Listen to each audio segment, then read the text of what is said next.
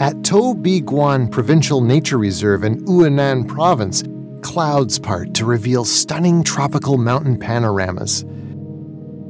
It's a place that has been called a paradise for rare plants and animals.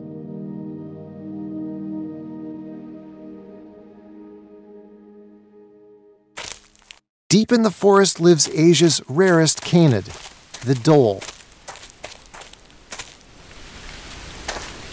Once widely distributed in China, it is now rare and hard to find. It is indeed a pleasant surprise when infrared cameras are able to capture it going about its everyday life.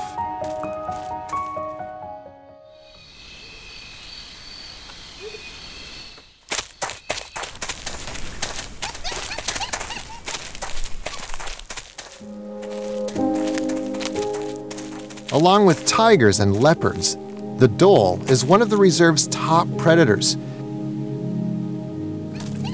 In packs, its hunting ability is so strong that even large ungulates cannot escape it.